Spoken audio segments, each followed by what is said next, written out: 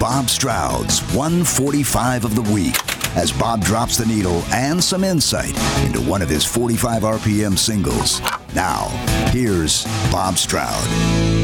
Thank you, Steve Downs. Yes, it is Bob Stroud here with my 145 of the week, so let's get back at it. First, let's remember what I played last week on 145 and 145. Monday, Get It On by Chase. That was the date that Bill Chase and members of his band were killed in a small plane crash on their way to a gig. Tuesday, Cracklin' Rosie, Neil Diamond. That record was released on that date in 1970 and would be Diamond's first U.S. number one. Wednesday, Hand Me Down World, The Guess Who.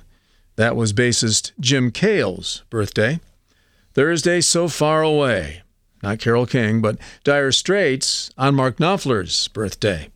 And Friday, Part of the Plan, Dan Fogelberg. And that was the date that Dan Fogelberg was born.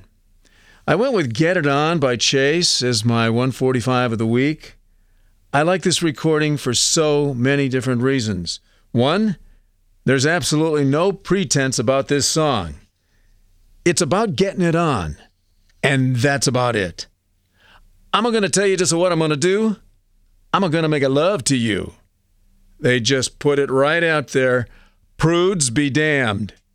And musically, the band puts it right out there, too. And that's another reason why I like this recording so much.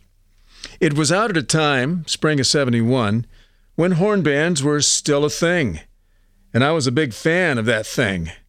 Blood, Sweat, and Tears, Chicago, Ides of March, The Flock. Chase horns sounded unique because they were so bright. Could be because they featured 3 trumpets. No other horn band featured that. As I might have mentioned before, my interest in horn bands no doubt sprang from the fact that I played saxophone in high school concert and marching band. Oh yes, I was out on the football field at halftime in the marching band. But that's another podcast for another time. Now, because Bill Chase had spent any number of years in jazz, in clubs, Get It On flirts with several different styles. It's kind of jazzy, but at its heart, it's a rocker, a soulful one at that. The organ solo has kind of a club vibe to it, yet all those horns harken back to a Doc Severinsen Tonight Show band thing. But then the In-A-Gadda-Da-Vida riff hits you at the end of the song, reminding you that this is a great rock record.